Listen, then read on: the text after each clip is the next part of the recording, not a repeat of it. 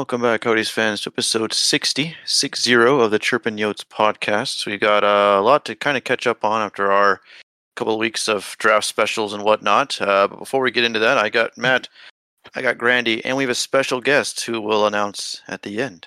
Boys, how are we doing? Doing pretty good. Excited to talk some. Very good. How's work going today so far? Fun, I hope? All the way up in Phoenix? No, not fun? We don't like work. No? Okay. Fair enough. You guys are just lucky you can't smell me right now. I smell like grease and pollen-filled dirt and ragweed and oil, and it's bad. Allergies, worst nightmare. I bet you need some, what do you call it, Nasonex. Whoosh. Fun. Well, special guest, Chase, welcome back. How are we doing? Fantastic, boys. Been a while. Excited to be back full time again. Took some time off with some life shit, so it is what it is, but stoked to be back. Stoked to meet Matt. Feel like we're going to pick up right where we left off, Tyler and Grandy, so stoked to be here. Ready to get back into all things Coyotes hockey. And yeah, going to be more excited, man. Missed you boys. It's been too long, for sure. So glad to be back and ready to go all in, boys. Glad to have you back. Grandy, you ready to talk some hockey? Yeah, looking forward to this. Looking forward to actually talking about actual games versus talking about off the ice stuff or prospects like it's been for the last month now. I thought we were doing prospects. Like, no, that's Tyler's favorite thing, right? Prospects? Oh, I'm done with that. Nope, we're done with that. Yeah, Tyler's done with that as long as we can. Now. Yeah. I don't got time for prospects. That's your two's job, so you guys fill me in. Tyler says we're done for that for now, as we're a month away from the draft, and next week we're going to kick into hyper draft focus. I'm taking next week off. Matt can host it, so I'll take next week off. You guys can enjoy that. Jokes aside, you guys need me. So I just want to give a quick thank yous for everyone that submitted a mock draft. We look forward to giving you the results. Hopefully, the more the merrier. Get some money donated to charity here. But let's go ahead and actually, before I forget to put on the docket myself for my own note. This, of course, part of the Inside the Rink, but we're also going to be expanding just a wee bit. We are working behind the scenes. Just going to give you guys just a brief thing while I remember. The Arizona Sports Underground will be kind of our video partner. So we will be doing some collabs with them on their YouTube and as well as our own. And maybe Twitch if I can get that running and going. Our first live stream is set for the draft. As far as I know, all things are going for that. So we'll keep you, obviously, as it gets closer, more details on that. So the housekeeping out of the way. It looks like Latvia took one from... Was it the U.S.? Or Germany? One of the two. I don't know. From the U.S. Huge congratulations. So I thought, okay. To Latvia. Huge congratulations. Great. First time they've ever medaled. They're a very small country over in Europe. And what was the turnout? They had like 100,000 people. Something like out in the streets for a parade. Like for a parade for a bronze medal. And granted, this is a country that, was constantly on that relegation fringe, and they'd go up, they'd go down, up, down, and now they're celebrating a medal. And I know there's a lot of people that talk about, this wasn't like a real strong IIHF class and whatever, but you know what? These guys are beating NHLers, so to me that's a huge win for them, and I'm very happy for them. Sucks that it came at the expense of the U.S., who hasn't, won a gold medal since 1933 at IIHF. It's a drought, real long drought. Yeah. Dang. So Europe is still recovering from the First World War. We won one of those suckers. It's kind of a. But you know what? Congratulations to them. They earned that one. For sure. Yeah, and it's Germany got silver, and then Canada took gold. I mean, Germany getting silver, that's pretty cool too. I mean, that just goes to show. It's growing over there. the American hates the fact that that we didn't win that Latvia wins it, but the hockey fan in me absolutely loves it. Loves seeing that response. Loves seeing that celebration. Just loves seeing all that kind of stuff.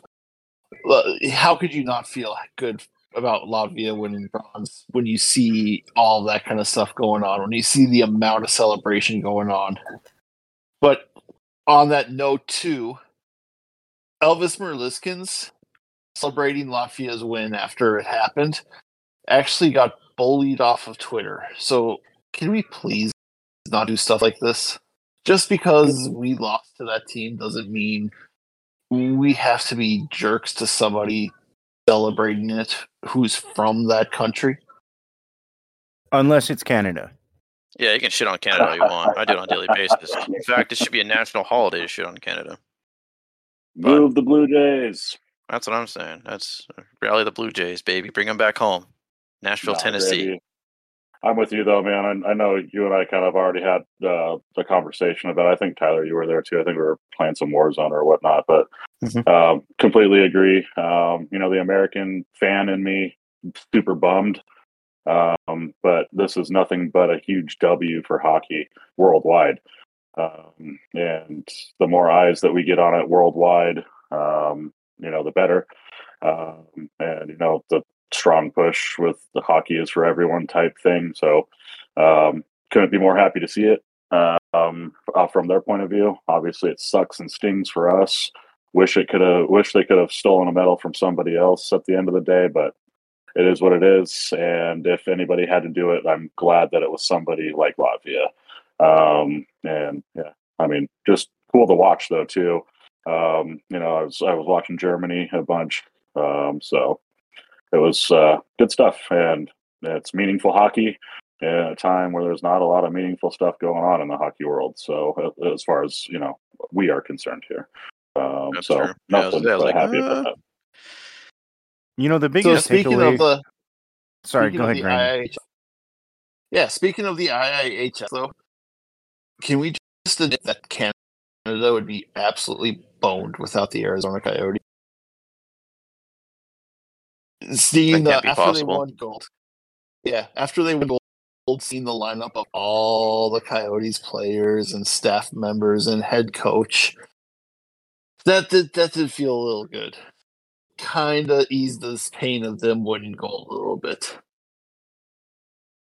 Yeah, it does. I'm really happy for Krause. He had a phenomenal tournament. McBain played a good role as well. I'd like to add Carconi in there. The reality, though, is he's probably not going to be in Arizona and probably not going to be in Tucson next year. I think he kind of played himself out of the AHL. And I think he's going to be the next Michael Bunting type candidate where he did enough that a team's going to give him a one-way contract and a shot somewhere. Even in a bottom six role. So good for him.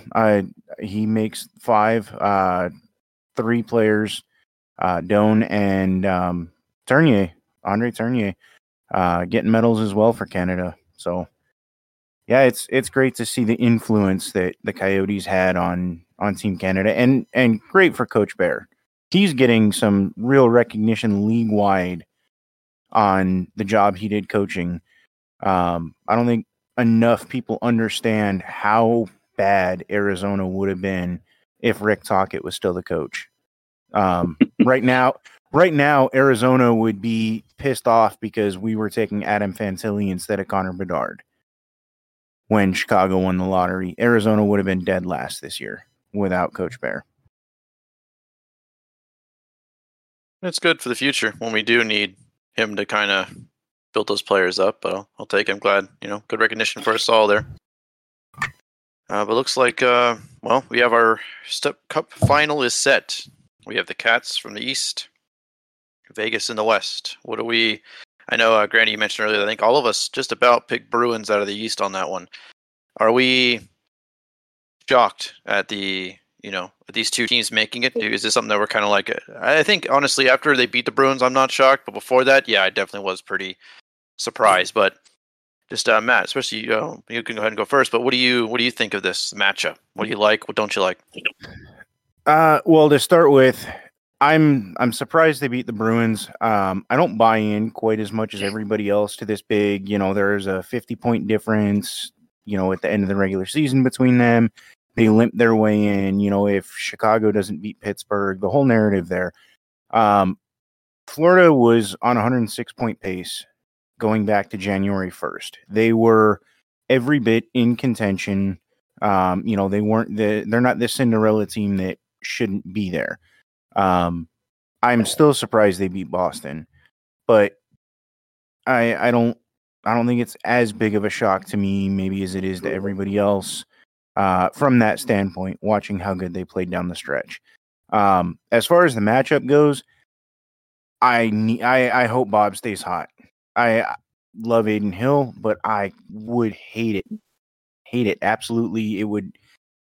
The only thing worse would be a Canadian team winning the cup, but if Vegas wins a cup, it'd kill me. Yeah, I'm right there with you. Oh, sorry. Go ahead, Randy. Oh, yeah. On that Aiden Hill subject, though, because I've seen a lot of fans talking about how upset they are that he's in the Stanley Cup Finals after we traded him. If he stayed on the Coyotes, there's no impact. There's no impact on the Coyotes. There's no impact on any of that, really, because he had a okay regular season, but it wasn't anything spectacular. His goals saved above expected. He finished below where Harold Melka and Connor Ingram finished. He just played on a far better team and had the luck to do so. The playoffs has been a different matter. He's been incredible in the playoffs, but he doesn't get there with the Coyotes. That doesn't change anything about the Coyotes' fate. Nothing like that. Just wanted to throw that in there because I've seen a lot of people. I've seen a lot of people upset about that.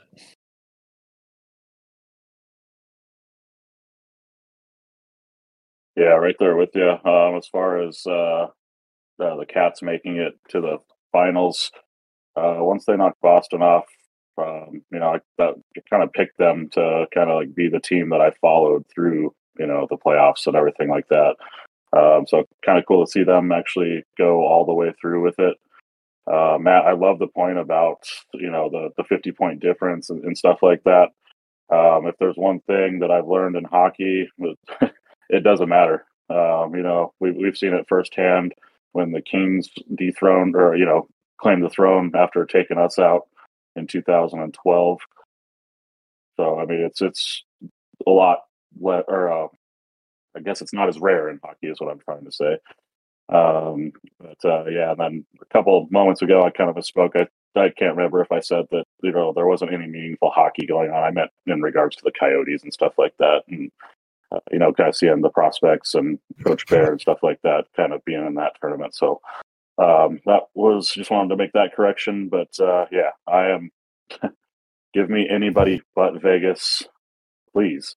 I would love nothing more for this to be a sweep. It's never going to happen, but that's what I'm praying for right now. I might even go throw $20 on it. I'm sure the odds are fantastic for it to happen, but that would be my dream. But yeah, I can't stand Vegas. That's the last team I want to see win at this point.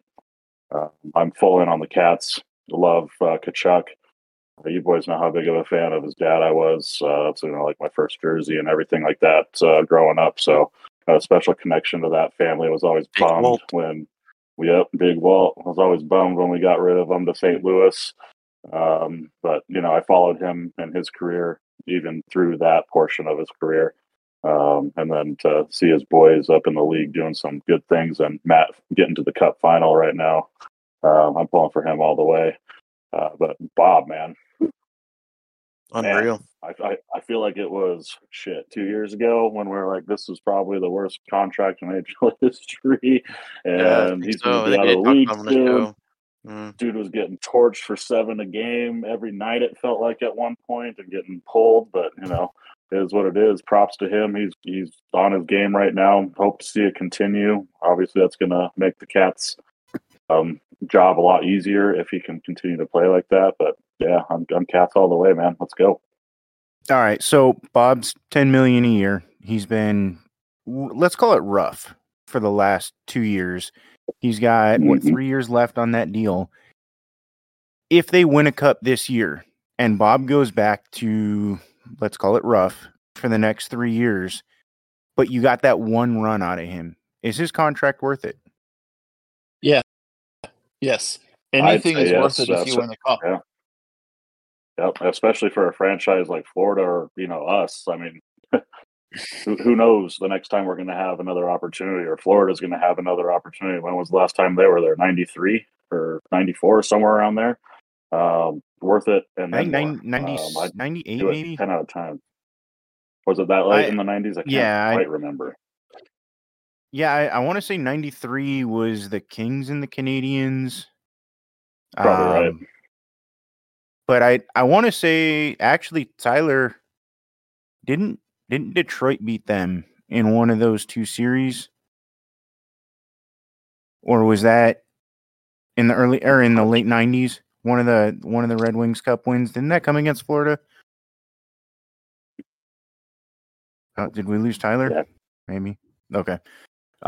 We'll have to check on that. But no, I'm alive. Don't worry. Oh, all right. Dog was barking. I was like, "What the heck is he doing?" He's just bored. Oh. He gets bored and does that. So, all right. Well, so you guys agree that it makes Bob's contract worth it. Between Bob and Tkachuk, who's your? This is assuming Florida wins. Who's your Conn Smythe? It's real tight. It's real close. I think it's going to depend on who has the better Stanley Cup series, but right now I have to give it to Tkachuk. Just the timely goals he scored, the absolute dominance he's played every time he's on the ice. Just physical. It's been unreal. He's been a man possessed this playoffs, but I don't think I've seen a tighter race between 2 Conn Smythe candidates than this one. You could argue if Vegas wins, Bob still probably deserves the Conn Smythe even over a few of the Vegas people. That might be a hard sell for me. I think Jack Eichel's been quietly very, very, very impressive. Jack Eichel's winning it. If Vegas wins it through, he's winning it. I'm just saying there's an argument to be made that he deserves it still. I think at that point, at that point they're second. I mean, Bob is second at that point, yeah. What's really funny is I saw a meme that from the Dallas, like their lost post or whatever, and it said, "Congratulations, you got beat by a guy with a fake neck." Had a picture of Jack Eichel, and I fucking died. That shit was so. I've thought about that shit for the next 2 days. A man with a fake neck about to win the fucking trophy, bro. That's fucking wild. So that's crazy. Yeah. As we're after Chase gives his thoughts on the Conn Smythe, I have a question I want to bring up. Oh yeah, no, great. I was just pretty much going to agree with you right now. I'd like to see Tkachuk win it, obviously, but I mean, you throw Bob up there if he throws 0.9 or 93 save percentage and under 2 goals and a game, then you're probably looking at him. Even 2.5 goals a game if you can outscore and win the series, and you're probably looking pretty good chance for Bob. But I love watching Tkachuk, man, so that's going to be my pick too. I just feel like everything you said, man. I mean, from hits, overtime goals, timely shifts, just little things that he's doing. I'm finding it very enjoyable to watch. So that's going to be my hope for the pick. But I probably, if Bob continues his tear, it's probably going to go there. All right, so I'm going Tkachuk here, and I don't think it's as close as what you guys have made it out to be. There's a case to be made that Florida's not where they are without Bob. And that's true. I do wonder how they do against Toronto without Bob. However, all the people that say Florida doesn't get past Boston without him, I don't get it, because Bob gave up 5 goals in 2 of those games that he started. He gave up 17 in the 4. In those 4 games, Matthew Tkachuk, 4 goals, 4 assists, 8 points. In 8 of Florida's 12 wins, Matthew Tkachuk has either scored the goal or has an assist on the game-winning goal. Like, he's in on 8 of their 12 game-winning goals. Against Carolina, Bob played great. Matthew Tkachuk walked them off 3 times, twice in overtime and once with 5 seconds left in regulation. In the 1-0 win that they probably lose without Bob, Matthew Tkachuk had the primary assist on that game-winning goal. That series is, even with Bob, that series is probably going to Game 6 or going to Game 7 without Matthew Tkachuk. 100% agree that, Bob is the reason that the Toronto series is over in 5 games. That series probably goes 7 without Bob, and Toronto probably wins it. So I got to hand that to Bob. But in terms of the guy who won them the series, it's 2-1 Tkachuk, to me, hands down. He's the reason they beat Boston. He's the reason they beat Carolina. I think the margins against Carolina, though, were so slim. Carolina really poured on the gas for 3 of those games. I mean, it's really tough not to give Bob and Tkachuk equal credit against Carolina. Yeah, and like I said, without Bob, I think maybe that series goes 6 games, but I still think Florida wins it. I think Tkachuk was too dominant. He's the reason that series was a sweep. There's no doubt in my mind. And he's got a knack for scoring those big goals. I guess maybe I'm thinking those games are higher scoring games if Florida is playing from behind more often. That completely changes that dynamic. So I still give the edge to Tkachuk in that series. Yeah, I think Tkachuk's probably going to get it. I'd be surprised if he didn't, to be honest. Do you know which of the how do I say it? So real quick series? Before we move on, there was 2 comments made by coaches from the conference finals that got a lot of flack, and I kind of want everyone's opinions on both of the statements. One is the one we all know is coming, the Bruce Cassidy comments about Arizona. The other one, though, is Rob Brindamore, after the series, said that it wasn't a standard sweep. It wasn't a normal sweep. And I want to hear your boys' thoughts on both of those. So, starting with Rod Brindamore, I get what he means about it not being a normal sweep. It's one of those things where, he's going to have issue with the challenge that didn't go his way on the Matthew Tkachuk goal in Game 4, which, it's goaltender interference. Nobody actually knows that rule. Carolina generally outplays just about everybody they play. But for what it's worth, I think they were 23rd or 24th in the league or something like that in high danger chances relative to shot attempts, high danger chances. They absolutely decimated the rest of the league in shot attempts and in low danger, low risk shots. That's Carolina's the PDO darling of the NHL. PDO being, shooting, shooting percentage versus their own save percentage. Anything over 100%, you're doing well. Well, that's how they achieved it, by taking quite a few shots, absolutely limiting high danger chances. In this series, Florida capitalized on their chances. Carolina took a ton of shots, but to me, taking a ton of shots doesn't guarantee you anything. So for Brindamore saying it's not a standard sweep, it's not, the the series doesn't reflect what actually, happened. I got to disagree with him. I think Bob made some big saves, but like game one, how many chances did you guys see Carolina take through 4 overtimes? They kind of just sat back a little bit and let the game come to them. They played the bend, don't break, that sort of thing. But they weren't the riskier team until maybe halfway through game 3. And by then it was too late. So I got to disagree with him on that.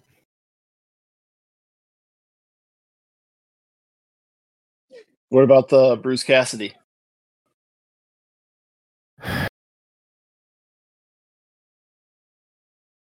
No, I can't say it on here. I'm sorry. It's a dumb fucking thing to say, bro. That's just a dumb fucking thing to say. Like, why the fuck? You get clapped by the Coyotes 4-1. Oh, you're dumbass. I'm sure he wasn't even thinking about the fact that they lost 4-1 in January, which is ironic because he did bring up Arizona and January and the number of giveaways. So, he just looks like an ass for it, but yeah, he does. That's absolutely fucking ridiculous that a coach of another team would draw in a team who you're not playing. They weren't in the playoffs. Nothing to do with it, dude. Not even the same division. Nothing. Nothing to do with it. Shut the fuck up. What are you doing? Shut the fuck up. I hope she sees this, bro. I hope she saw that and he got laid or whoever he was trying to impress. I hope she was impressed because that was just the dumbest fuck thing to say. Like, good lord, what are you on the playground? Shut up. Grandy, you want to go next or you want me to go? Oh no, I want to hear everybody's thoughts, then I'll go. So go ahead. Okay, man. Cool. Yeah, as far as Brind'Amour goes, I get what he's trying to say, but it still sounds kind of weird. And but I put myself in the situation of being up on the podiums at times, and I say some pretty off the wall crap a lot of the time. So I can kind of see it happening, but it's just weird comments. I get that you're proud of your team, you're everything like that. They did play hard. They were in all the games and everything like that. But a sweep's a sweep, no matter which way you cut it. And then Cassidy, I think I'd pretty much just echo all of your sentiments, and it's a fuck thing to say. And fuck you, buddy. Get the fuck out. We don't like you. Never step foot in the state. Yeah, it's 4-1. Jesus Christ. All I can say about the Bruce Cassidy comments is it's going to be real fun when in 3 years, the Vegas Golden Knights are going to suck ass because they have absolutely no future and they're quickly aging, and the Coyotes are going to be coming into their own. We're absolutely dominating. I would pay good money for Andre Tournier to come up to the stands after a playoff loss and say, yeah, it's just not the kind of game you can play against the Vegas Golden Knights in January. Better yet, in November. I would pay good money to see that. But as for the Rob Brind'Amour comments, I understand where he's coming from with it. There were 4 1-goal losses. That's 4 bounces away from it being essentially a sweep the other direction. It was an incredibly close series, an incredibly fun series that, quite frankly, we as hockey fans were robbed that it didn't go to 7 games.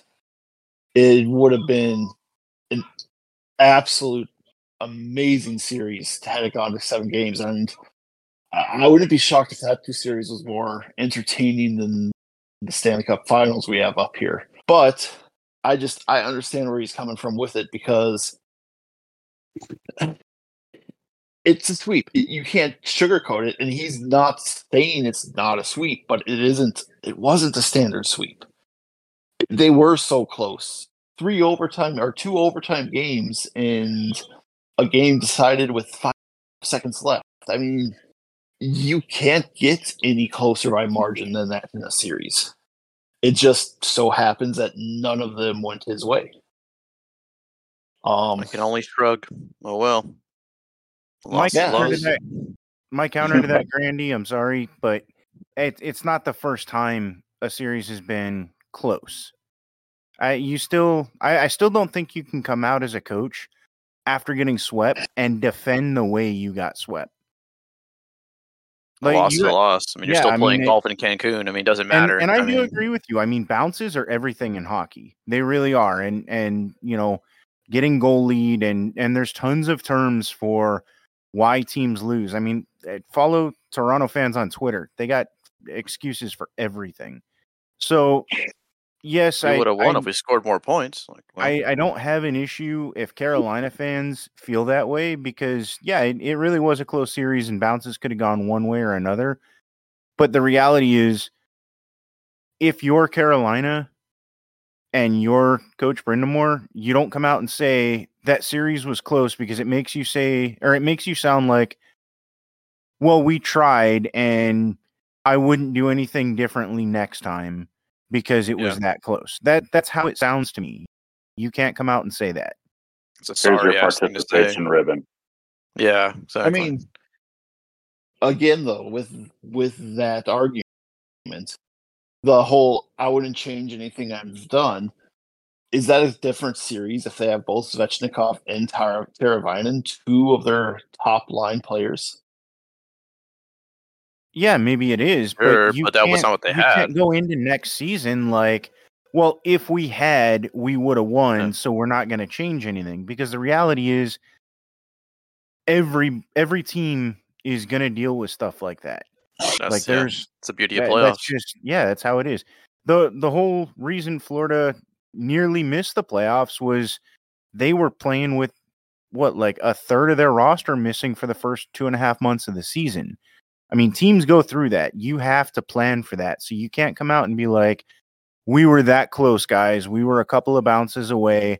It wasn't a normal sweep. Don't read anything into it. If we did it again, we'd win. You know, that can't be it. Like, you have to come out and go, you know what?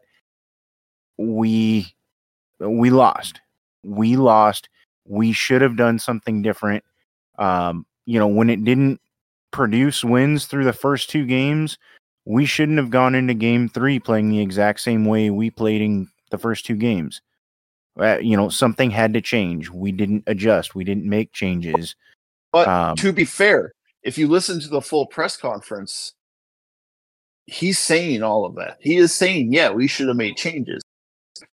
This was more him defending his players, saying that it was closer than a standard sweep, which, again, I can't think of the last time a sweep was decided by 4 goals.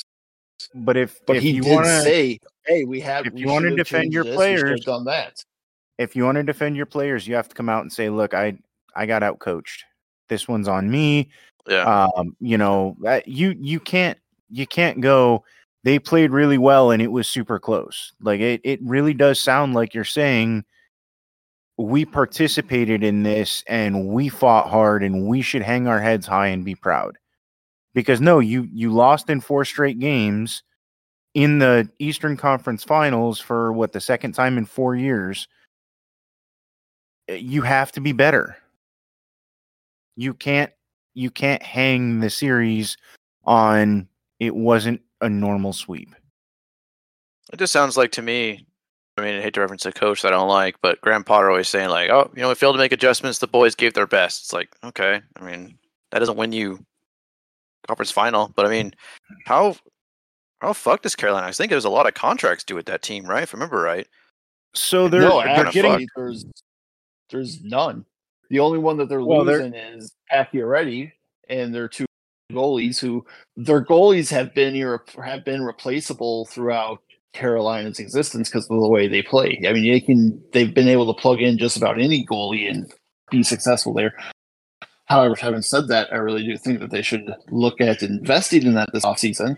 But the only player of consequence that's a free agent this year is Pacioretty, and he played 5 games for them, so what consequence is that to them right now? Sebastian Aho is a free agent the year after, but as long as they get him extended this offseason, that's not a big deal, actually. So they're would you not. sign if you're Sebastian Aho? If you're Aho, would you still sign, or would you look for, in air quotes, greener pastures? You sticking with him? What greener pastures than the team that's been to the conference finals in the last 2 years? I mean, Coyotes. Well, here's Carolina's biggest issue outside of Kotkaniemi. They don't have any of the core on contract for 1 more year. So if you're Carolina, you have a ton of work to do when it comes to contracts, because you have to sell to all of these guys that you're going to get all of them back. In a normal situation, you can sell one guy on, this is the core. All these guys are here. They're all signed. Come back, play with them. You know how this team's built and the direction we want to go. But right now, Carolina can't sell anybody on that. They're basically saying, we want everybody back, but all these players they're also, they understand that right now Carolina's not built long term on these contracts. So what starts to get said around that room, well, maybe I might want to test free agency. Well, if Aho wants to test free agency, do I want to sign long term? And that can snowball throughout a room.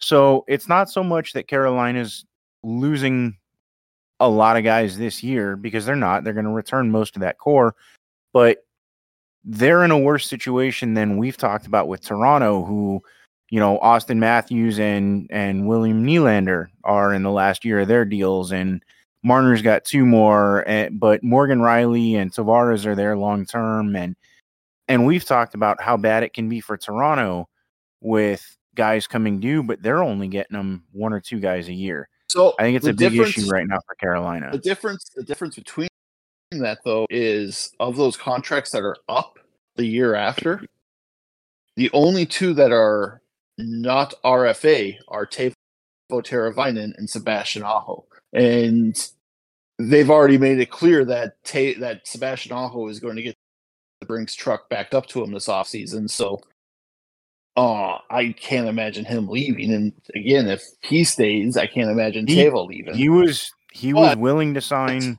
He was willing to sign the offer sheet for Montreal, and that wasn't even a great offer.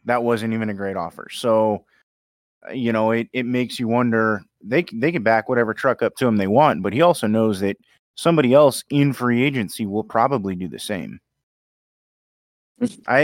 I'm not saying that Carolina can't get this done. I'm just saying I think there could be some problems there where you end up with a Calgary type situation. You use Toronto as the example when, again, all but those 2 are RFA. Every single contract that's up, because they have a lot of contracts up the year after, but they're all RFA. You have but Toronto and Calgary both. Yeah, Toronto and Calgary both went through the same thing, and Toronto got, a bunch of contracts done that walked guys into UFA. Calgary got the same thing. Matthew Tkachuk was going to walk at the end of this year if he wasn't did walk. Fighting Elias Lindholm right now. You still have to, just because they're RFAs doesn't necessarily mean that Carolina's core is built for the next 8 years and that they've got this great window. I still think they're in a unique situation. When we talk about contending windows, I think it gets brought up way too often that, they have this long window. Realistically, your window is at most 5 years. They have 2 years left to do this, essentially, before these guys start making a ton of money. But that's true. I'd say next year's probably their do or die with all those contracts coming up. That's going to be true of any team. I mean, again, if you want to bring up the Toronto or the Calgary thing, they each had. This is the end of Toronto's year. This is it. This is Toronto's window this year. It closes shut after this. Calgary's was, we thought it'd be this year, but no, it was last year. Yeah, that Toronto window's closed. I don't know what they're going to do, but they're fucked. They're fine in the fact that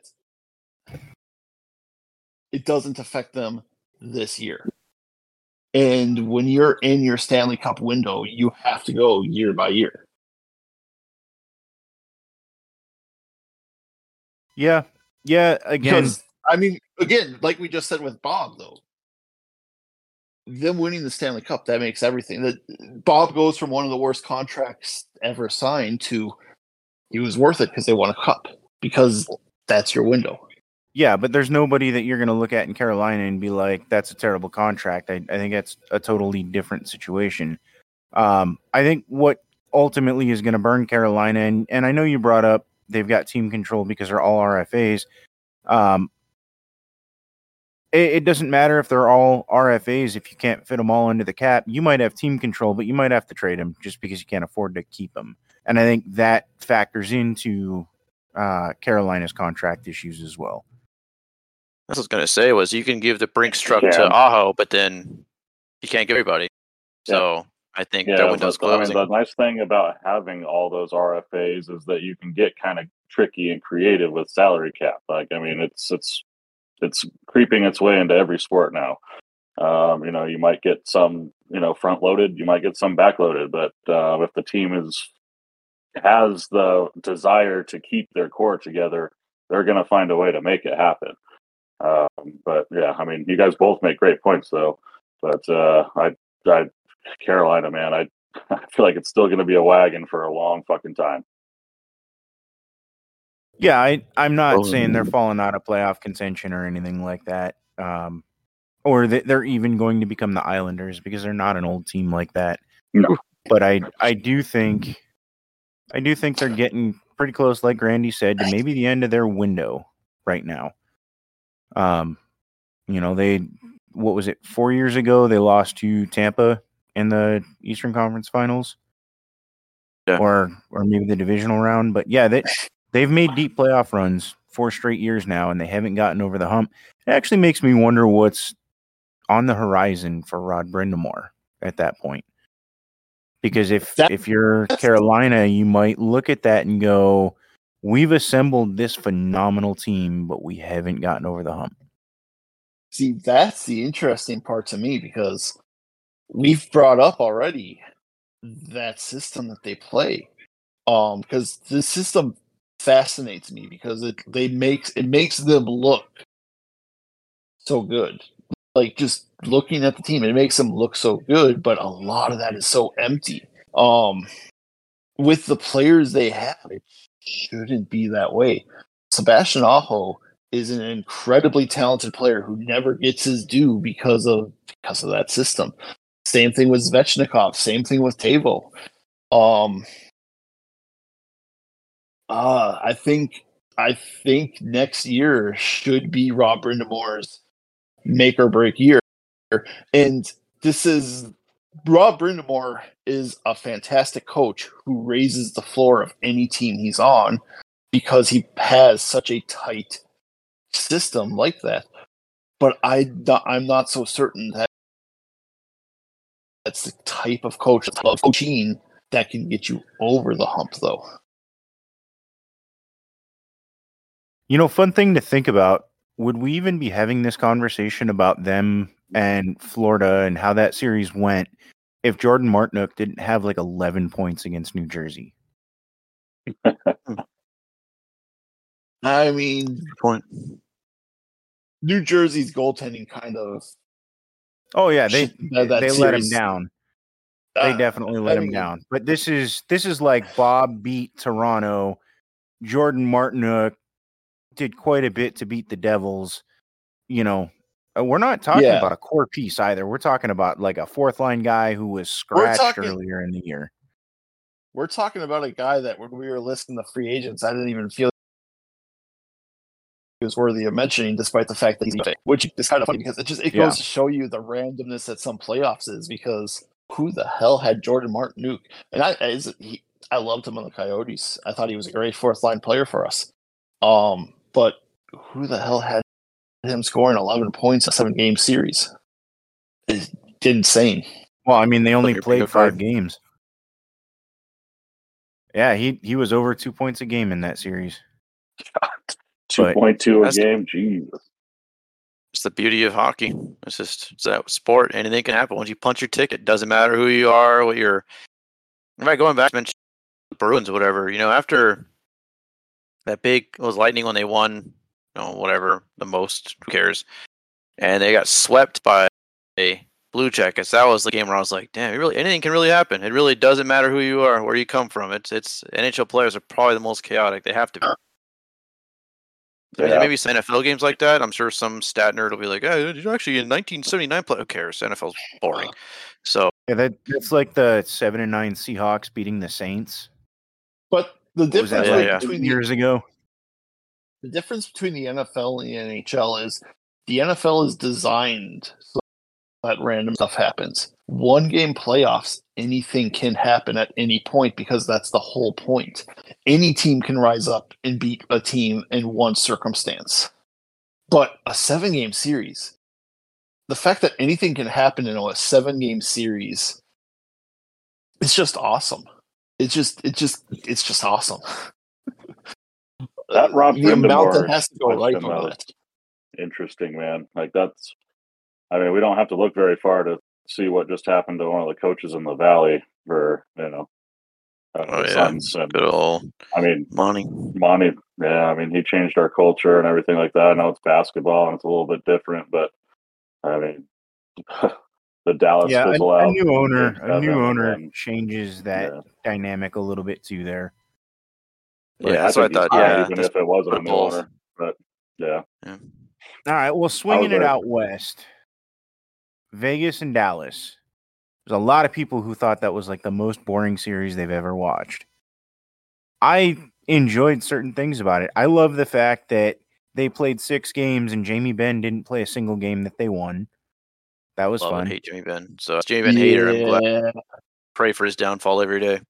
That was a hard one. Once we got down to the final 4 teams in the West, Vegas, Seattle, Dallas, Edmonton, I didn't want any of them to win. I wanted all of them to just like forfeit and say, you know what, let the East play it out. 2 Eastern Conference teams, like it's NHL game by a kid. But you know what? The one guy that I absolutely feel for is Joe Pavelski. Yeah, that's true. I hope he wins a cup before he hangs it up. And he may not even be back next year. I mean, we could have seen the last Joe Pavelski game, but I hope he goes somewhere where he can win one. I want him to be like Joe Thornton, but not as irrelevant late in his career. I love Jumbo Joe still. That's one of the most fascinating things about Joe Pavelski is how much his game has aged so well despite playing a largely power forward style game. I mean, he's scored the most goals via deflection of any player in NHL history now because his hand-eye coordination is just insane. He is so good. He is so underratedly good. I've seen the question popping up this after that playoff series that is he a Hall of Famer? And that is something where I've actually gone back and forth on myself because it's like he has all the stats, he has everything. Why isn't he considered? Why isn't he in that kind of air or mentioned in that talk? But if you don't win a cup, I guess. If you don't win a cup, you have to be like head and shoulders above the field if you don't have a Stanley Cup. And I think that's just it. He's been a top 50 player in the league for most of his career. But he hasn't won. And to me that's enough to keep him out of the Hall of Fame. If you're a top 10 player your entire career, if you're Connor McDavid, I don't give a shit if you only win like 3 playoff series your entire career. You're in the Hall of Fame. Yeah. But if you're Corey Perry and you don't win a Stanley Cup, I don't think you get in. You might have, a rocket to your name or, won a little bit of hardware here and there, but you have to win a cup if you're not, a top 10 player. You're not that guy. But on the series itself, it wasn't my favorite series of the playoffs to watch, but also I didn't find it boring like other people watched. For one, if Vegas wins, I'm going to be pissed off for every single player but one, and that's Jack Eichel. To come back from that back injury after the Buffalo Sabres refused to allow him to have it, and to come back and be this dominant on this stretch has been just awesome to watch. He is the only player on Vegas I'm rooting for, but I'm all aboard the Cats train because just I don't want to see Vegas win, man. I know we used to touch on that Jackie Ace's injury and him wanting the surgery and everything like that. I just forget now. Like, how long did he ask for that shit? It was at least a couple of years, wasn't it? It wasn't quite a couple of years. Wow. The whole thing was he initially had the herniated disc. They tried different therapies and things like that. He was in and out of the lineup. And then they got to the point where it was, okay, well, it's going to need surgery.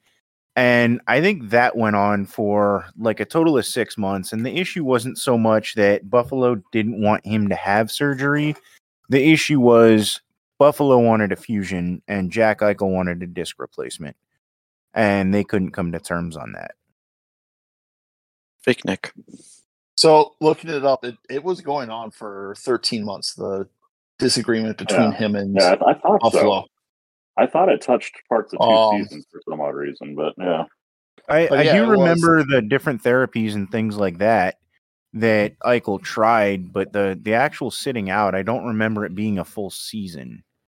Yeah, he lost a full season to it. Did he lose a full season? Okay. Yeah, he did. Yeah. Yeah, because that's like Vegas kind of took him and let him do it, so prayed out for him, at least. Yeah, now it just kind of sucks from his standpoint because he could have had it done that much sooner and been, up to this level a year sooner. But it is what it is. I think it benefits both the player and the team in both situations. Honestly, Vegas got the best player in that trade, but I don't think Buffalo is knocking on a playoff door without that deal getting done either. So, I think it worked out for both. Honestly, no, it definitely worked out for both. It's just mismanagement on their part. Like, I mean, you've got one of your best assets coming to you saying, "Oh, this stuff's not working. This stuff's not working. I've got this idea. Let me do it." And you're going to tell me no? I don't think so. But going back to the Buffalo Sabres with this, it just hit me how painful it must be watching the Stanley Cup Finals as a Buffalo Sabre fan, because the two biggest pieces of your rebuild were Sam Reinhart and Jack Eichel. Sam Reinhart on the Florida Panthers, Jack Eichel on the Vegas Golden Knights, both playing huge roles for their teams. It's gotta be painful to watch. They're coming up. Yeah. I'd be a little upset. I don't know. To me, it's kind of like Aiden Hill in Vegas. Like, I'm happy for him, but the whole Sam Reinhart thing was, he didn't work out there for a long enough period of time. It wasn't mismanagement. It wasn't any of that. I don't want to know. I don't say the system failed him or what it was, but it just wasn't. He was a slow developing player. That's what it was. That's what it wasn't for him.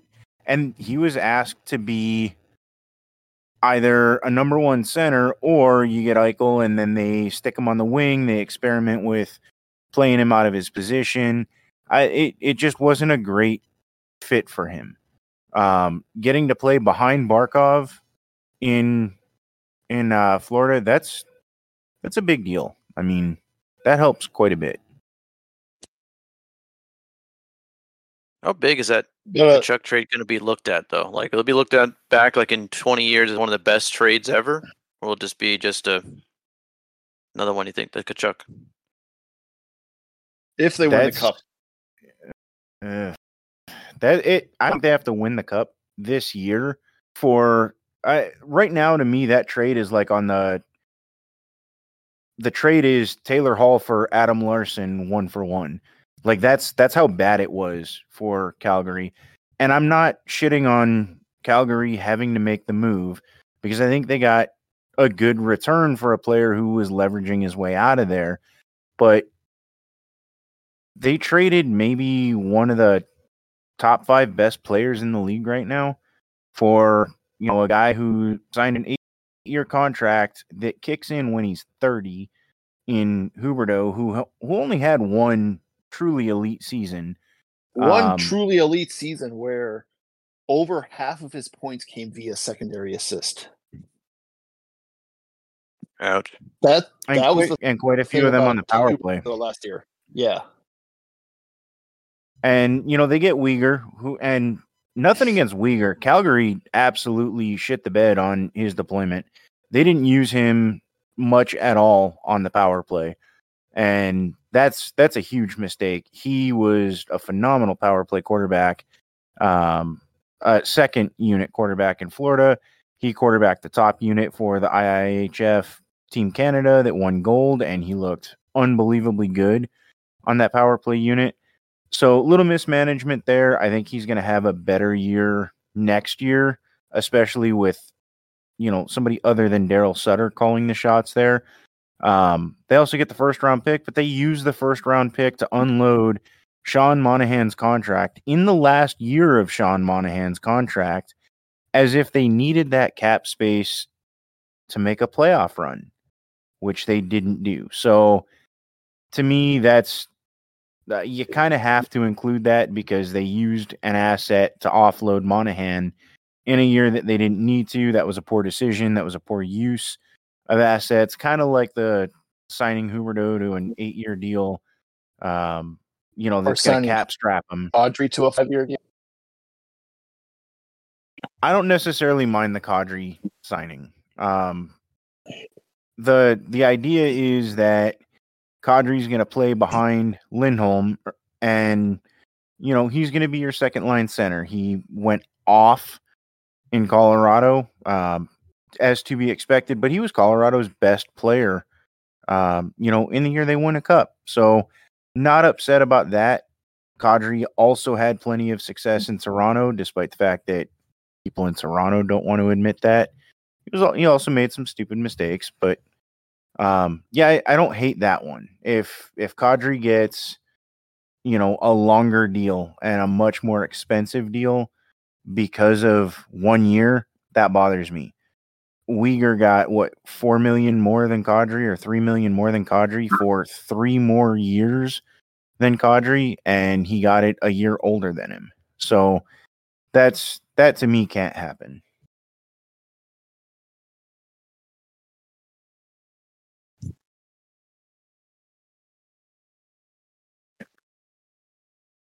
Yeah, it's just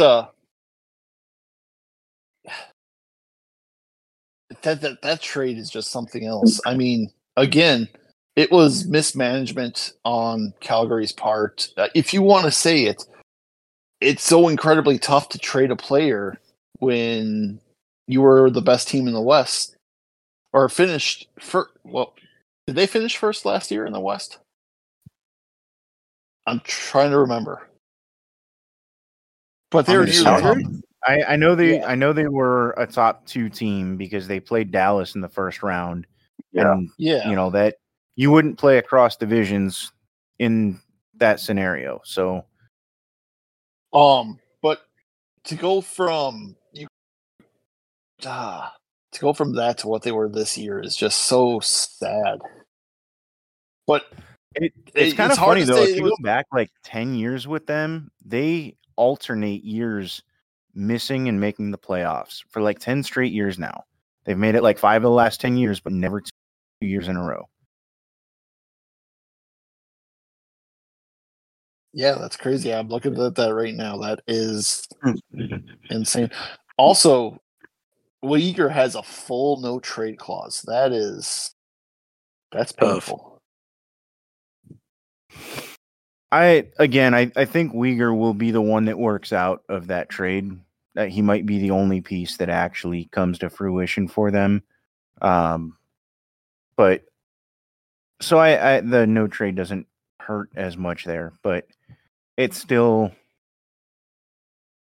as much as I'd like to say Calgary did a great job because they were going to lose an asset. It's Calgary's fault they gave him a 3-year bridge deal to begin with and let him basically put himself in a position to leverage his way out. You're seeing that with a couple teams recently who put themselves in horrible positions giving bridge deals to their RFAs.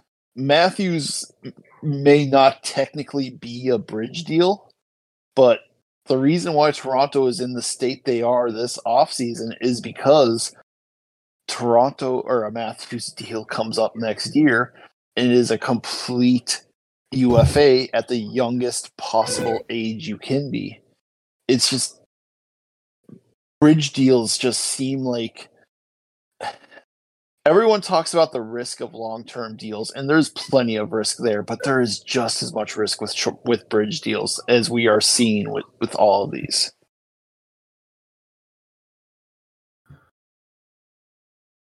Yep, agree there. Definitely agree there. So we've talked a little bit about Vegas, talked a lot about Florida, talked about the fact that pretty much everybody wants Florida to win the Cup. Realistically, does everybody think Florida is going to win the Cup? How many games is it going to take? I want to hear your guys' predictions. I got Florida in 6. It just feels right to me. I feel like it'll be a battle, but I think Florida does win it in 6. I give them the 6. I'm going Florida 7. I hate myself, but I'm going Vegas in 7. I want Florida to win so bad. I want them to win. Take them. But Vegas, up and down the lineup, Vegas is the better team. Now, so is the Bruins. Hopefully, Bob. I'm getting to that. Hopefully, Bob and Kachuk can keep this dominance they've gone up because, like I said, I want the Panthers to win. But oh man, Vegas is a really good team, and this is going to be a fun series no matter what. Oh, for sure. Yeah, definitely a really good series. I'm going to take Florida in 6 because I'd like to see Florida win and hoist the cup at home. And they will be the road team in this series. So game 6 would be in Florida. That would be what I'd like. I think Florida wins the series regardless of how many games because I think they're a better coach team. I never cared for Paul Maurice as a coach, but if you go back and he came from Winnipeg, and there's a team that just kind of fell apart when he departed. So to me, and then you look at the turnaround Florida had, to me, I think they're much better coached with Paul Maurice than Bruce Cassidy in Vegas. I think that's going to be the difference in this series. I am not a Bruce Cassidy fan, so I am glad you said that. But that is one thing that I'm glad you brought up too, the Paul Maurice thing, because he almost shamefully left Winnipeg because of how all that went down and how everything was going. And it is so good to see him after leaving like that, essentially resigning because look, they just won't listen to me anymore. To see him go to Florida and have this much success, I like that. So yeah, I agree. Only Winnipeg had an airport. That Winnipeg downfall is pretty bad. Now that I think about it, that's wild. Yeah, how long do they relocate? How long?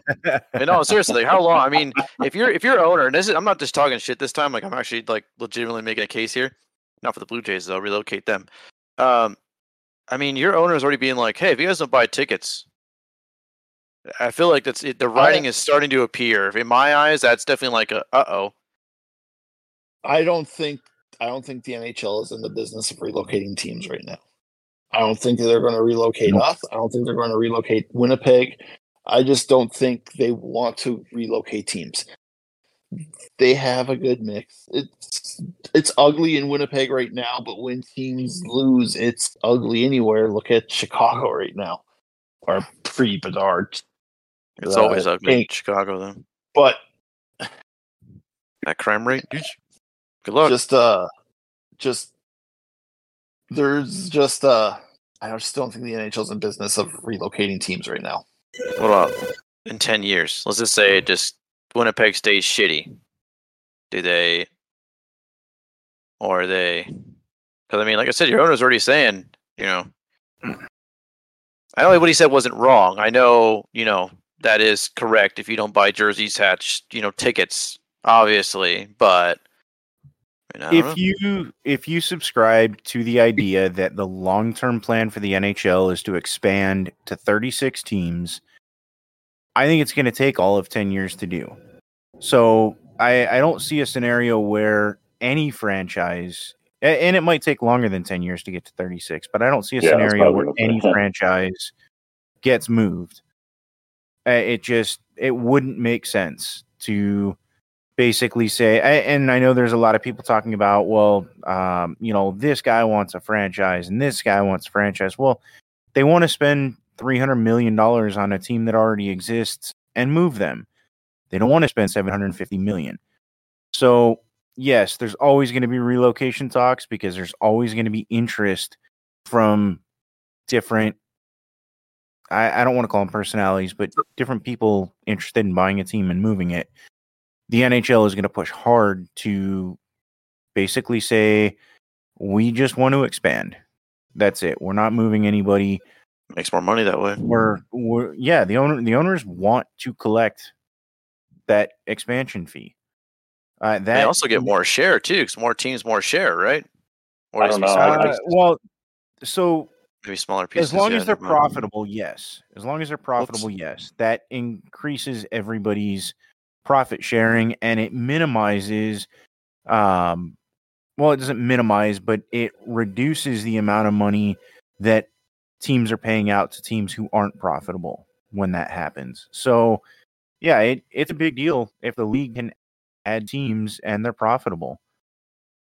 And again, I can also see the other side of that point though too. Like I mean, I totally get the financial point that you're making of the 300 million versus the 750 million of bringing a new team in, but I feel like with the way that the expansion draft rules have changed and everything like that, probably if you're in the business of getting a team up and running, that's probably a more attractive to give that initial big investment, because the teams that are always on the brink of relocating and all this stuff are probably not in the greatest situation. It's probably going to be multiple years before they even see success. But 2 expansion teams in a row now in Vegas and Seattle are way ahead of, a Coyotes that could move or, anything like that. So I totally get that point that you make, but I with these people that have this kind of money, I don't even think that's a, consideration for them, like, okay, well, I'm going to save 300 million over here or 400 million here, but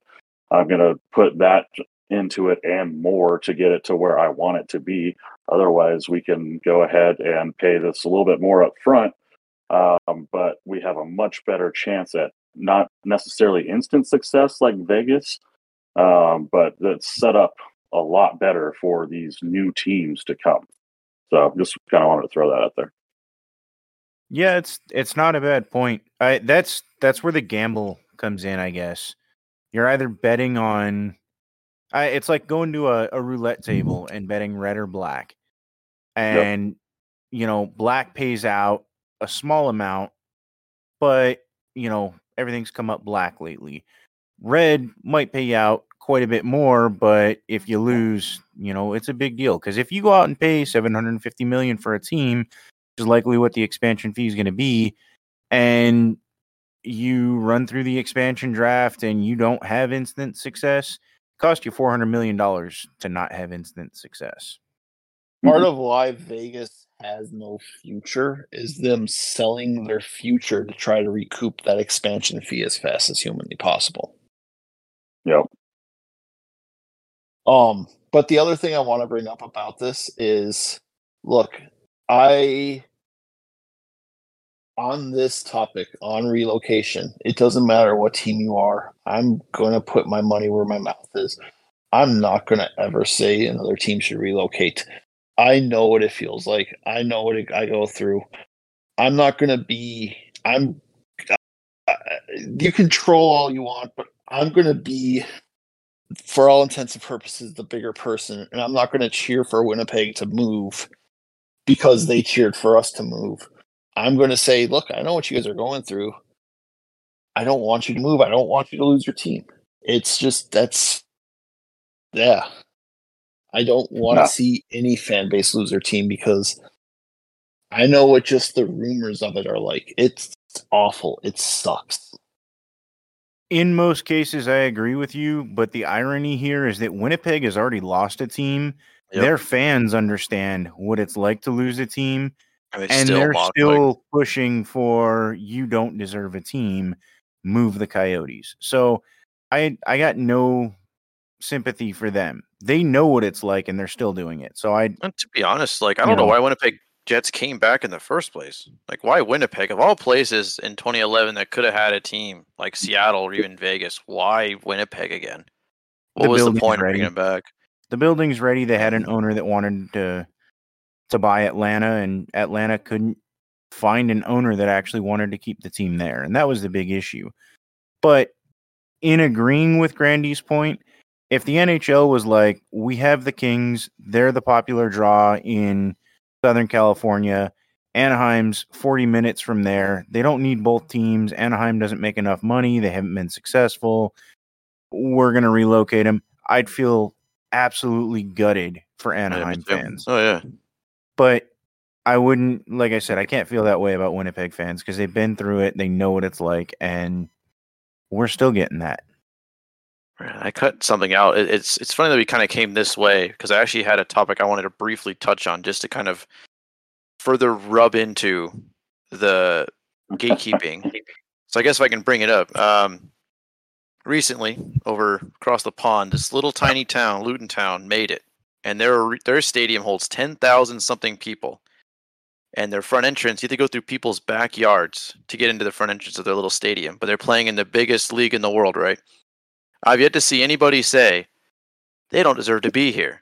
They should leave. Everybody is excited to be like, imagine how cool it's going to be to see that sport in such a tight area. And it's like, I don't know, just crazy kind of came this way. It's how it should be. Exactly. That's exactly right. It's exactly right. Latvia should be celebrated. Even though we're bitter because we're American, we're still like, that's badass. That's because we're hockey fans. A true fan of the sport will want it to grow and prosper. Even if it's a 10,000-seat arena, you got to walk through somebody's backyard to get to. It's just amazing to me. Amazing. But anyway, sorry about that. Good point, Tyler. I like that. Well, thank you. It just blows my mind. Every day I'm just like it. So they're not a soccer team with a lion mascot holding a lacrosse stick, are they? No, it's like a little shield in a house and like a wreath. It's a tiny. They had a whole scandal. They lost in 2009. They got removed and climbed all the way back up. It's a great story. Tyler missed that joke. I do too. I think I was just surprised he let you do a little bit of a little dig at Chelsea without anything. Yeah, that's fine. We're terrible this year. I can't talk a single thing. We nearly got relegated, so I can't say a damn thing even if I wanted to. That boy, Chase. Fuck off. I got my flag. It's okay. We'll come back next year. We'll make top 4. Yeah, we got so I say to myself. Anybody who's just listening to this podcast for the first time, it's full of people with bad soccer takes and bad food takes. Oh, food takes. By the way, Chase, can you remind me of no, we how can you like your nachos? We can dig into that shit next week. Thanks. I was like, Matt, your Matt will be blown away when he hears your I need a couple hours. Fair enough. All right, just answer me this. After the age of 7, should you eat ketchup? Oh my God. Absolutely. On everything. I don't see ketchup being that bad. Like I said, I'm not obsessed with ketchup. I like ketchup. I don't eat on everything. I don't dip my fries in it all the time. But I don't see a problem with it. I see more of a problem with ranch or mayo than I do or guacamole. That shit's nasty. Over I get ketchup. my ketchup at Costco, dude. So if that tells you anything, I'm stocked. Oh, you get the big Kirkland's Best or whatever it's called. To put it in perspective, I am 95% certain Chase would eat big tortillas, ketchup, or mac and cheese with ketchup. Fuck mac and cheese. That shit sucks. Well, eat the ketchup at least. I'll eat half of it. Not on a tortilla, though. Matt, let me ask you this then.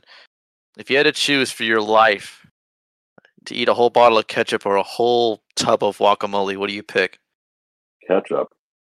I hate guacamole. What do you, Matt? What do you go with? Trying to think of what I could add to them to make them taste better. Nope. Straight. You got to eat it straight for your life's existence. Super Troopers syrup chug style. Oh. Yep. You got to pick. I'd go with, I mean, that's not fair. 'Cause I like ketchup. So if I had to go ranch and guacamole, my two least favorite, I'd probably go with the ranch. You know, I freaking hate ranch, but I'd probably drink that. Easier to go down than guacamole. Wow. Speaking of ranch, let's go get wings this weekend. Sounds good to me. I guess probably the guac, because there's so much vinegar and ketchup. I'd just be like puking my brains out at the end of it. Vinegar. I'll let you have chips. Would you bring chips to it, or are you gonna eat it just with a spoon? You said I couldn't add anything to it. That's what I was like. Yeah, chips with guacamole. Oh yeah, chips. That's why. That's why I was like, well, if I can add Kroger something brand, to it. Kroger brand Fritos only though. Hey, the only chips you can have. No, fuck Kroger. I mean, if we're allowed to add a dip, something that you dip into it, I'd probably have to go ketchup, because I could at least dip fries in it, and I could cover those fries in salt and try and drown out the taste of the ketchup. But what the fuck do you eat on your hamburgers? Onions and jalapenos and bacon and Swiss cheese. Okay, well, the jalapenos and I'm in. Throw some ketchup on there, man. Or you could throw like some spicy brown mustard, or I don't like mustard. Mustard blows. I'm not a mustard guy. Yeah, you guys are uncultured. I know. Yes, sir. And these are the guys backing you on your guacamole food take. Just saying. Yeah, well, guacamole is just universally disgusting. That's just, it sucks. terrible. Who the hell wants to eat that? 9 out of 10 Mexican people don't like guacamole. I have to see Where are you pulling? I would actually argue that one. I mean, where are you pulling? Just a few that I'm pretty close with. I've seen his wife's family. I mean, I'd say. Yeah, the ones you're close with, like ketchup on all their stuff. 90% of them. It's a pretty big amount. So does that mean that like guacamole is to Mexicans what like pasta, like the shitty spaghetti that they sell is to Italians? Angel hair, probably. Because I'm Italian. I freaking love like manicotti, like eggplant. Like there's so many different like phenomenal Italian dishes. But if somebody's like, here, you want this like fucking $1 package of pasta with some cheap ass tomato sauce, I'm like, no, man, that sucks. That's not real Italian. Is that the same with guacamole and Mexicans? I'm not sure. I'd have to get back to you on that one. Ask an expert. In my experience, it's a region thing. It depends on what region of Mexico you're from. But that's just on my experience, nothing more. So yeah, it's like the Sonoran state or the state of Sonora. Like, I mean, people have guacamole down Those there. guys make great hot dogs, and they don't put ketchup on them. Yeah, bacon wrapped. I put ketchup on mine, baby. Sonoran dogs are good. But yeah, I mean, mostly that's what you do. Yeah, that's what you do. Salsa and like pureed taco sauces and stuff like that, spicy stuff, but awesome stuff. But I think that drowns out the preference for guacamole. So Yeah, definitely where I visit and then the people I interact with, it's more of a salsa taco sauce, that type of deal. Because I just can't stand guacamole. So I was happy to know that my people also did not. So wait, taco sauce like fire sauce, like from Taco Bell, Bell? No, Or no, Jack in the Box taco sauce. homemade.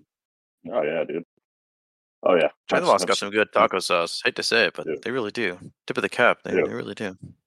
When it's 3:30 in the morning, man, there's nothing better than some Jack's tacos. Nope. Not at all.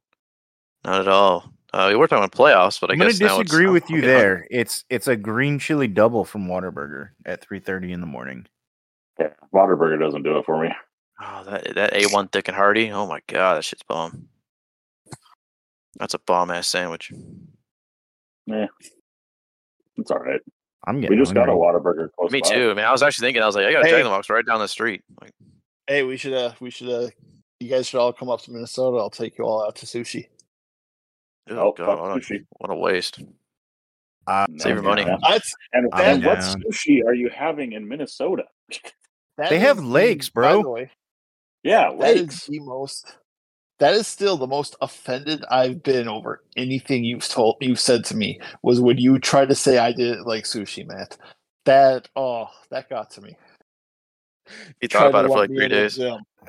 Whatever. Hey, you know what? California rolls aren't real sushi, Grandy. I don't know California rolls. This man just I feel like sushi so much. Name 3 California albums. Rolls. People in Minnesota. Yeah, not this guy in Minnesota. You're a transplant, so I guess that's fair. Right? Technically, I mean, yes, but I don't know how that works because I was born here. Then I lived most of my life in Arizona. Now I'm back up here, so I don't know if I'm a transplant to Arizona or Minnesota. I don't know which one works. I consider myself Arizona if that counts. So, yeah, I guess so. Anyways, we are way off topic. So, yeah, let's grab that question of the week, man. I got to run here pretty quick. We got to get to the store before it closes. Okay. The sushi store? No. Good old sushi, man. Dashes or fries? Which one? Is that the question of the week? No. God, no. I mean, it could be. Could be. I think like the couple of our listeners out there in Australia, for some reason, they keep putting us in the rankings. They'd be kind of confused. But my question of the week is, I'm going to go ahead and give you NHL able skating ability. So, for your question of the week, I'm trying to figure out a way to phrase it correctly here. So, you need to pick a goaltender that you could beat in a shootout, like, shooting out on them, obviously. But if you lose, you disappear from existence. But like I said, you can skate as good as the average NHL skater. You don't have to worry about your actual skating skill because I'd be fucked either way. But you got to pick the goalie. I'll let you do past or present. They can be retired, dead, or current goalie that you think you could beat for your life's existence.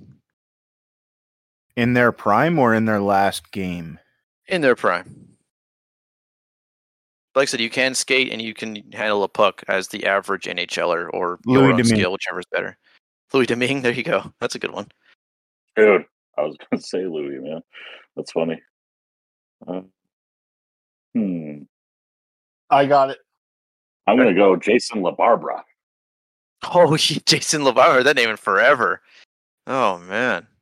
I'm going to go the guy that was branded as the worst goalie ever by multiple people in the Sabres organization.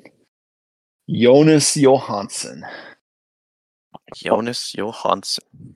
The guy who couldn't even look good, who couldn't even look halfway decent behind last year's Colorado Avalanche team. Yeah, that's a good one.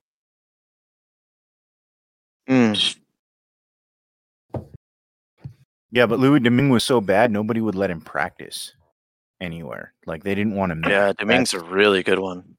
Domingue also won a playoff game, so there is that. Yeah, well, Jonas Johansson technically has a Stanley Cup, so...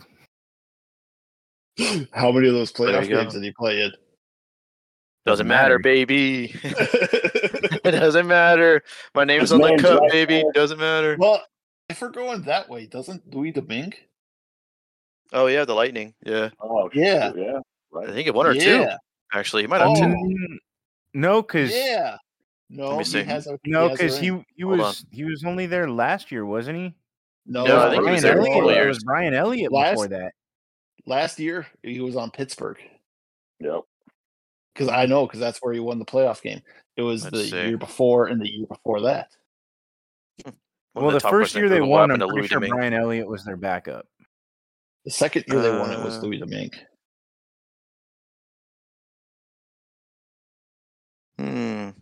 He was last with Tampa Bay. Says 2018-19 season. After that, he went to the Syracuse Crunch, the Birmingham Devils, New Jersey Devils, Canucks, Flames, Stockton Heat. Last seen in the NHL 21-22 season with the Pittsburgh Penguins. You Where he said played 2 games. 17-18 or 18-19? 18-19 and 17-18. Okay. Both those years he was with the Tampa Okay, Bay because Lightning. they won 18-19. So yeah, he has 1 He ring is then. He played. He is currently a Ranger, and I had no idea about that. That is funny. I didn't either. That's hilarious. Yep, the Hartford Wolfpack. Huh. But his last season, he played 2 I hate games. that you said I hate that you said prime, because I would totally try and score. I'd risk my existence against it. I would totally try and score like that Colanos goal on Patrick Waugh, but Patrick Waugh would have to be like 41 years old. Yeah. I think I might be able to score a goal on Patrick Waugh now. So, but I think I would still rather take my chances with Jonas Johansson. All right, wait a minute. So if I could skate like an NHLer, do I get to pick which NHLer? Because if I could skate like Datsuk, it's over. I don't care. Yeah, I don't care who you're picking. It's over. Well, yeah, but then you're over, just baby. skate like an Datsuk average is last NHLer. year. Because if you're picking an elite NHLer talent, if I was picking an elite NHL talent, I'll go against an elite NHL goalie. Who would you pick then? I wouldn't care. Like if I'm skating like Datsuk, I'll score on Vasilevsky. Datsuk's skating ability, but your hands, you still going to take it? No. I would rather have Datsuk's hands and my own skating ability. I don't give a shit how slow I go, because I'll use his slow. That's why I was wondering why you were arguing with the skating. So I was like, okay. I mean, if I give you your hands, then what are you going to do with? I mean, he can skate pretty well, but not going to do you a whole lot of good when he gets up there. I thought you meant in terms of like you get the whole package. No, my hands, you get just the skating. Okay. Yep. You can skate like an NHLer that way, because I can barely ice skate, so I'd be fucked either way. So let's go ice skate. Oh, I can't. I'm like tripod out there. Who did Malkin score that slapper on that breakaway? That was against Philly, wasn't it? What you're talking about? Who? That was against Philly, wasn't it? Yeah, but which goalie? I'm all right. So I'm taking that scenario. If I could skate like an NHLer, so at my rink down here, this was like a year and a half ago. We did like this weird skills competition on like a, I don't know, Labor Day weekend. You pulled an Adrian Aucoin? Oh, he treated a coin. Well, yeah. No. I didn't do anything in like a shootout competition, but we had like a random skills thing on like a Labor Day weekend or something like that, because we didn't have enough for Ironman tournaments or anything like that, and there were no games scheduled. And my hardest shot came in at 91. Wow. So and now we're not talking about 105 mile an hour shot or something like that, and I got no hands to save my life. My hockey IQ when I'm on skates is terrible. Don't look for me to pass to you. Just look for me to go in a straight line and take a shot and fucking blow it wide. I'll wrap it around the boards and it go the other way. It's a bad situation all around. But if I could hit the net with my hardest shot, I'm shooting on whoever Malkin clapped one past.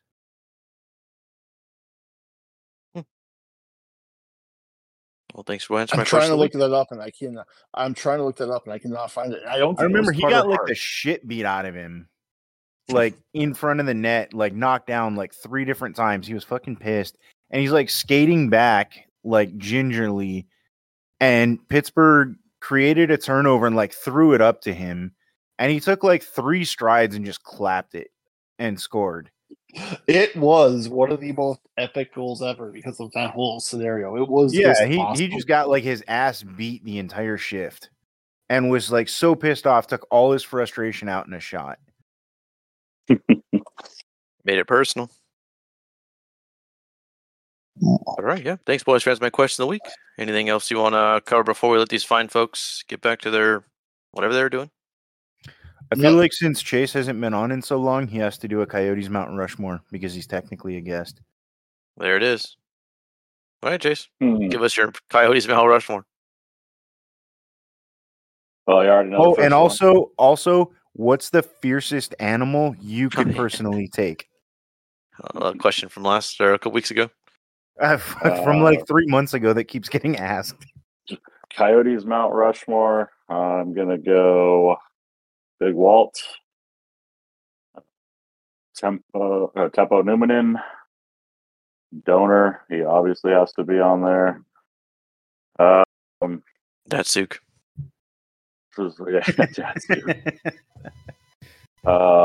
Then my fourth one is always one that I'm always constantly switching. It's got to be Gary Bettman. Yeah. To be honest, I think that would probably be the right answer. Yeah. Yeah.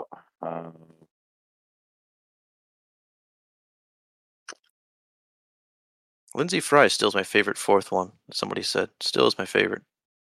That was a good one. Pat Brown. Yep, that was a good one. Fourth, I'm going to go with the coach that took us the furthest in the playoffs in our brief history in Arizona and put Tippett up there. That was after we built the Glendale Arena. It was some pretty lean years, man. And so to have those 2000, that was a pretty bad team he took there, too. Yeah. Mm-hmm.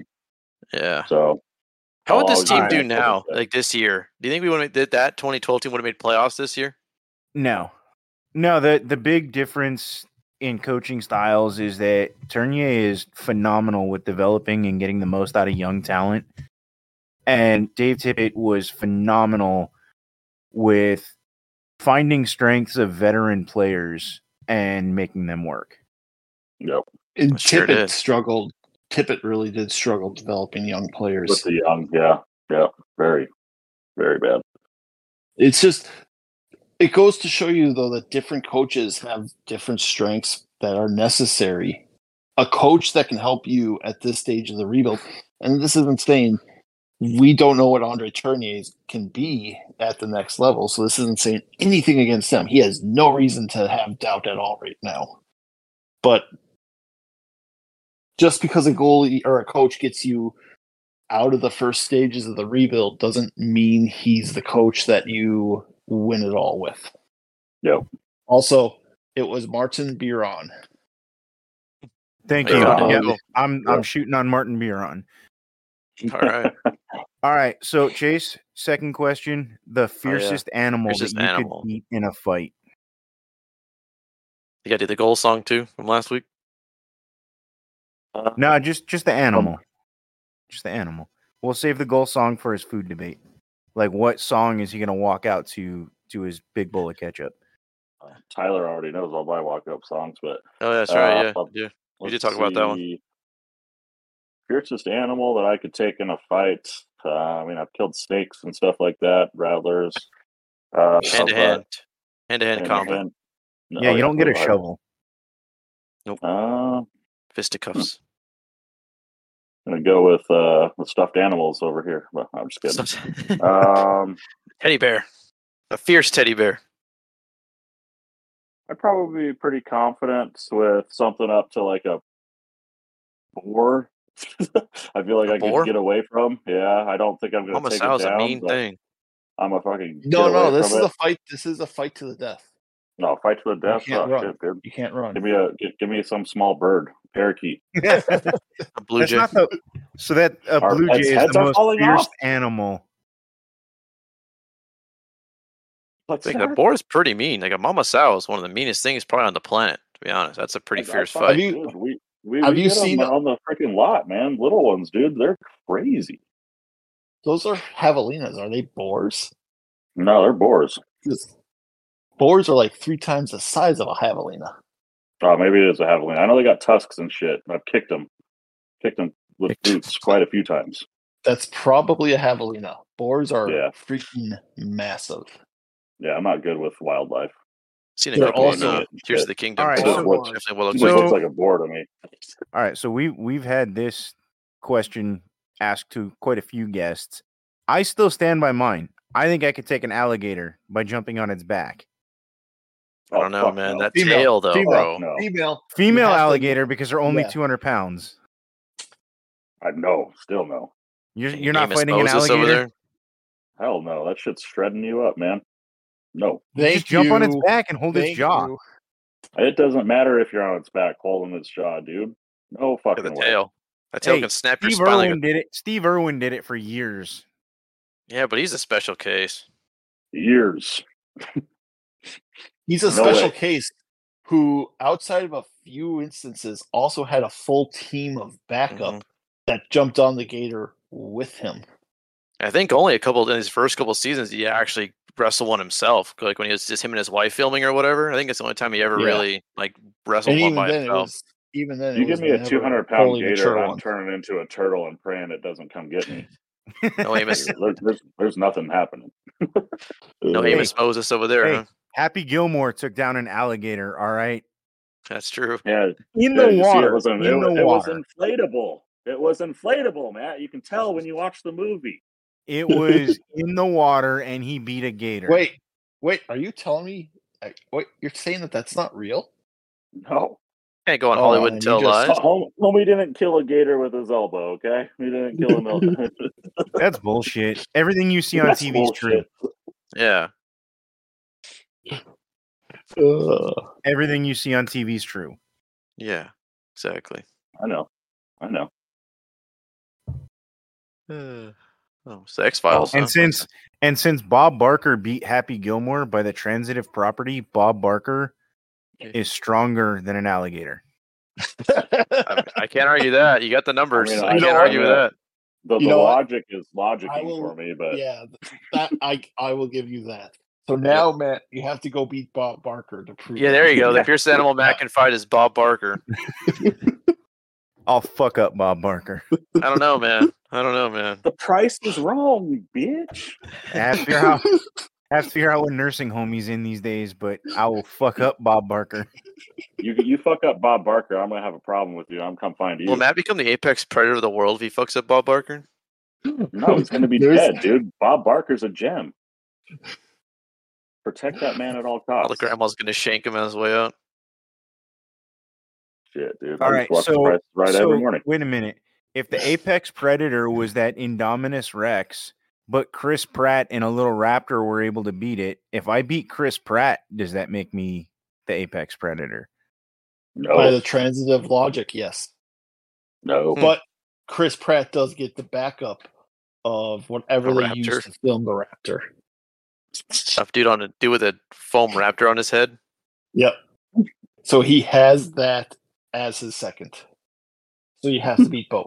But he also didn't get assisted by the T-Rex in that one too. So this T-Rex get an apple in that. So, well, okay, but it doesn't mean that he still beat it by using the T-Rex. He weaponized a T-Rex. No. I mean, the thing. Tyler's right. Tyler has a point. Because the T-Rex got the apple, right? Too. So he got double assisted, really. He got assisted by a raptor and a T-Rex. I mean, I could beat anybody, the raptor and a T-Rex on my team, though, to be honest. But he does get a star at the end of the Mario Bros. Movie and punches the fuck out of a giant turtle guy. So maybe Chris Pratt still got some... Spoilers. It's been out for 2 months. You had your time. You haven't seen it? You have your time. You've had it. It's on digital now. You've had your time. Twice. It's good. So yeah, I think Chris Pratt is the alpha predator of the world. That's just sad. Wait, he's a good guy. I like Chris Pratt. Star-Lord's a badass? No. Because Star-Lord's gotten his ass kicked multiple times. So who But has he died? Who was the last person? Well, no, but don't even bring up Endgame. Has Bob Barker? Bob Barker. Oh yeah, Bob Barker was the alpha before Chris Pratt. Yeah, going back to the original argument, has Bob Barker died? Technically, did Happy Gilmore or the Gator die? Yeah, the Gator died. He took his head off and gave it to the guy Chubbs who fell out of the window. I forgot about that. In the stool. Yeah, I got you this. I haven't seen it in so long. In the 1974 wow. plaid carpeted ottoman. That ultimately is what did old Chubbs in, man. What the fuck? Guess that alligator finally did the trick, huh? What happened to this podcast? It's all about Happy Gilmore, man. Let's go. Yeah. We're like 5% hockey, 10% terrible food takes, 10% Chelsea, 10% video games. And then just Chelsea has kind of calmed down. They've been so bad. I haven't really brought them up as much. And 100% reason to remember the name. Yeah, I was hoping somebody would hit it. Nice. Damn, boy. That's awesome. Nice what a way. Thank you, Matt. Let's go. Imagine someone walking in, right to someone listening to this podcast. They get to this part, and they're like, "Oh, listen to hockey podcast I love." Huh? Chris Pratt, an alpha predator? What? Yeah, Mom, I swear it's a great hockey podcast. You're gonna think we're some laundering scheme or something. 100% reason to remember the day. That's the mic drop. Let's end this bitch. All right. Well, with that being said, boys, any last things before we go? This time for real? Bet Mike Shinoda hates ketchup. He does not. Let's Google that. I've seen him eat a hot dog. Not everybody that eats a hot dog puts ketchup on it. In fact, there's most. I don't put anything on my hot dogs. Don't put ketchup on it. Oh, not in this household. I have my hot dogs plain. So is it official? Plain? Chase's household is the apex ketchup predator? Yep. Yes. Well, by that math logic, that means Chris Pratt would fold. And as soon as he walks to his house, just get clapped, and that's it. Game over. No. I tried to call the owner of the Pittsburgh Steelers so I could steal their Heinz ketchup field sign when they took it down after they named it something else that was retarded, but they wouldn't sell it to me. So it is what it is. Isn't it like Three River Stadium or something? It's something like that. And Heinz Field was just like synonymous with the Steelers, though. It just sounds weird to say anything else. It's like Staples Center. It's called Acrisure Stadium. Can we just name stadium something? Just name stadium something and stick with it, and then they can have the sponsorship on top of it. Honestly, because I hate Crypto.com. Like Staples Center was such an iconic name. Now we either call it Crypto.com or Footprint Center. So Crypto.com presents the Staples Center.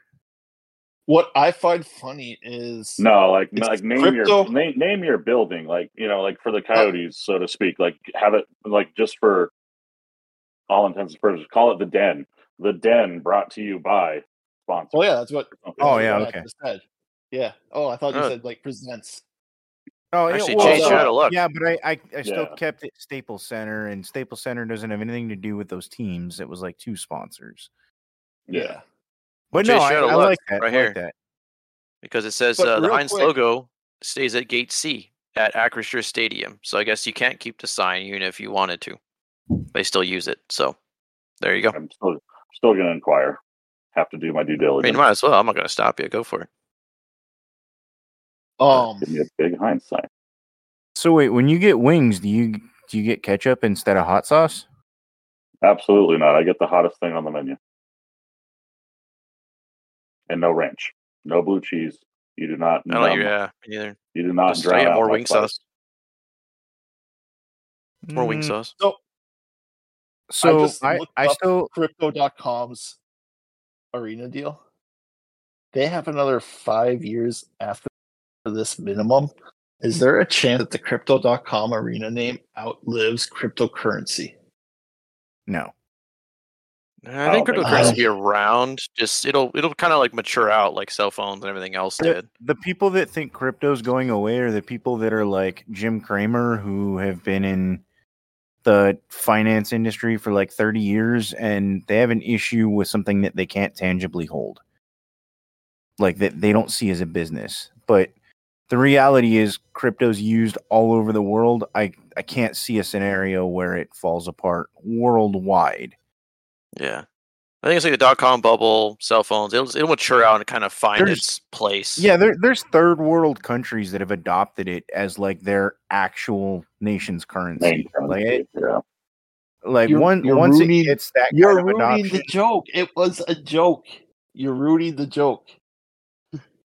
I own crypto. So if it goes away, I'm upset. There's no joking about my money. I don't. You want Bitcoin, Ethereum? I do own Ethereum. I also own Bitcoin and Matic. I love the fact that I just trying to make a simple joke, and it's no. Dogecoin has zero fundamentals. It's got a dog on the box. It's kind of cool.